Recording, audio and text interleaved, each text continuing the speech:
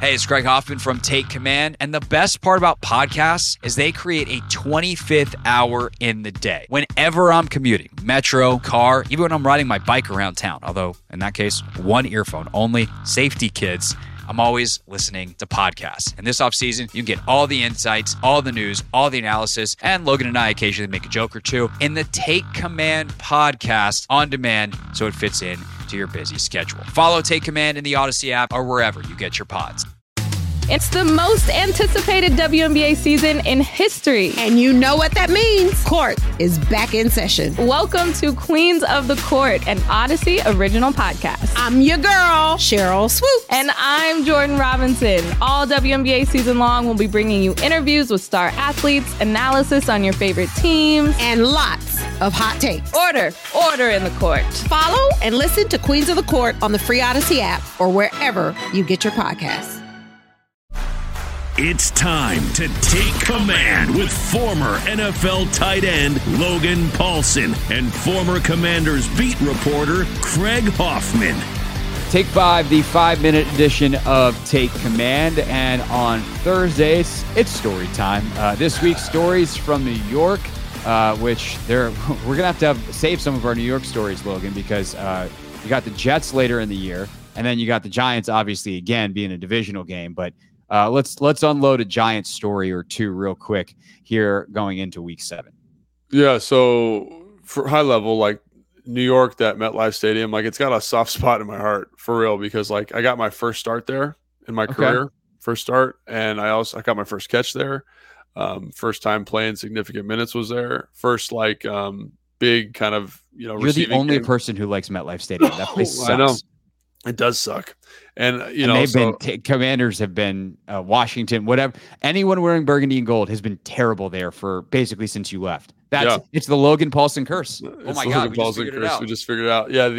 And then when I was up there, Fred blew out his Achilles and I got to play, and catch a whole bunch of balls from Robert in that kind of crazy comeback. We ended up losing where Tana catches that touchdown late in the game to tie it up. And also one of the worst games of my life was there. Like it was the last game of the season. Everyone's getting ready to get fired when Mike was here. Oh, yeah. I've heard. You remember that game? Yeah. Oh, my God. That's a legendary one in the press box. It was terrible, dude. Like, it was raining. It was like 34 degrees. And you were soaked to the bone. Like, no matter what you put on, you were wet. You were cold. It was the coldest I've ever been. And Kyle was pissed about the whole situation. I think he threw the ball like 70 times. It was like a long that is game. The legend of that game in the press box. Like Kyle will tell you, as long, because we had a couple week 17s up there when I was on the beat. And Kyle would just be like, nothing will be worse than 2020. Was it 2013? Nothing will be worse than 2013 when Kyle was about to get fired and he just revenged the game and made it last as long as possible. And it was like, and we were out there and it was miserable, bro. Like miserable. Like I've never been that miserable in a football game because you're freezing. Everyone on the sideline is pissed and angry and because everyone knows it's about to get crazy, and no one can catch a football because it's so wet, and you're just here pass, curse getting shelled. It was terrible. But I kind of think of it like it's kind of started. It's weird. It kind of started my career in Washington. Kirk was 19 of 52 in that game. 52. 19 of 52. He threw it 52 times and had less than 20 completions. Hey everyone, this is Brett Boone. Would you know it? I've got a podcast going strong in our 4th year. Tune in as I sit down with my friends, some of the biggest names in sports, media, entertainment, for a lot of fun and in-depth conversations. As you know, baseball's been my life. It's been in the family for a long time, but it's a lot more than that here. It's sort of like taking a ride in a golf cart around a beautiful track. Join me every week for multiple episodes on the Brett Boone Podcast, available on the Odyssey app or wherever you get your podcasts. And like it was like he was throwing a med ball. Like I had one of the only catches in that game, and it was like one of the best catches of my career, like on the sideline, like over the shoulder, toe tap corner. And I was like, how did I catch this ball? It weighs 5 pounds and it's soaking wet. But that was the whole game. And you're blocking. Oh, it was terrible. But so anyway, long story short is like I feel like my career started there in Washington and it kind of ended there. And like I kind of circle that game is when it ended. Like I had another year or two here, but that was the game where it was like everyone that brought me in is gone now. And it's just like, Jay came in the next year, and it was kind of the beginning of the end for me. But New York is a soft spot in my heart. But I can talk about my first start. So first start was against Osi Umenyiora, right? Crazy dude. And I think Justin Tuck and this awesome D-line. And I remember being like so incredibly nervous the night before the game, like talking to my wife and just be like, oh my gosh, I don't know if I can do it. I'm going to mess this up, blah, blah, blah.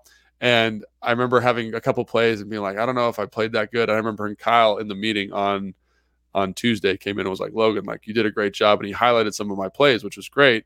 But like I missed a cut on Osi Umenyiora, like fell down, and I got up, and the running back was running, and Osi was kind of jogging back. And I remember running up as fast as I could and like kind of cheap shot, but like over the pile, bam, and Kyle's like, this is the type of stuff that's going to make you a good pro, because you don't fear anybody. And little did he know that I was terrified the night before. Like, but I had a couple games like that where like I was terrified, and like in the moment you kind of forget about it. But that was a very fond memory of New York, because I played pretty well like after watching the film, but just being so terrified, and then it all kind of working out and playing well. So that's funny. I think that's good. I none of my stories are that good. I also was very cold there once. I remember like all of us kind of waiting on an Uber, like huddling, because that's the other thing is like we would. Here, I'll tell this one real quick. Like, yeah, in the press crew, we had multiple years in a row where that was week 17 was at New York, and like one of them especially was on New Year's Eve, and so it's like, oh, are you guys gonna stay in the city? It's like, no, like we're getting the hell out of here. It's a 1 o'clock game. This game means nothing. Obviously, we saw some games that meant a lot, and the Commanders didn't win them. Yeah. But maybe we'll do those next time. But like then JP, Keim, me, and then like rotating cast of various people, depending on who else was on the same train, would get on the train. Like we'd take an Uber together, like some clown car of reporters to the Newark Amtrak station. And we'd get on the train, and that would kind of be like the last hurrah. I'm like, all right, see you guys tomorrow for a locker clean out. And we'd take the train back down to DC together. And, I remember one year we did like some off-season predictions and stuff. And it was just kind of a fun, like, let's have a couple beers on the train, and relax. Yeah. And it was always a good time. So fond memories of the train, of the season being over. Unfortunately, that is how it was every single time. All right, that is Take 5. We'll see you tomorrow for the Giants preview podcast here on Take 5.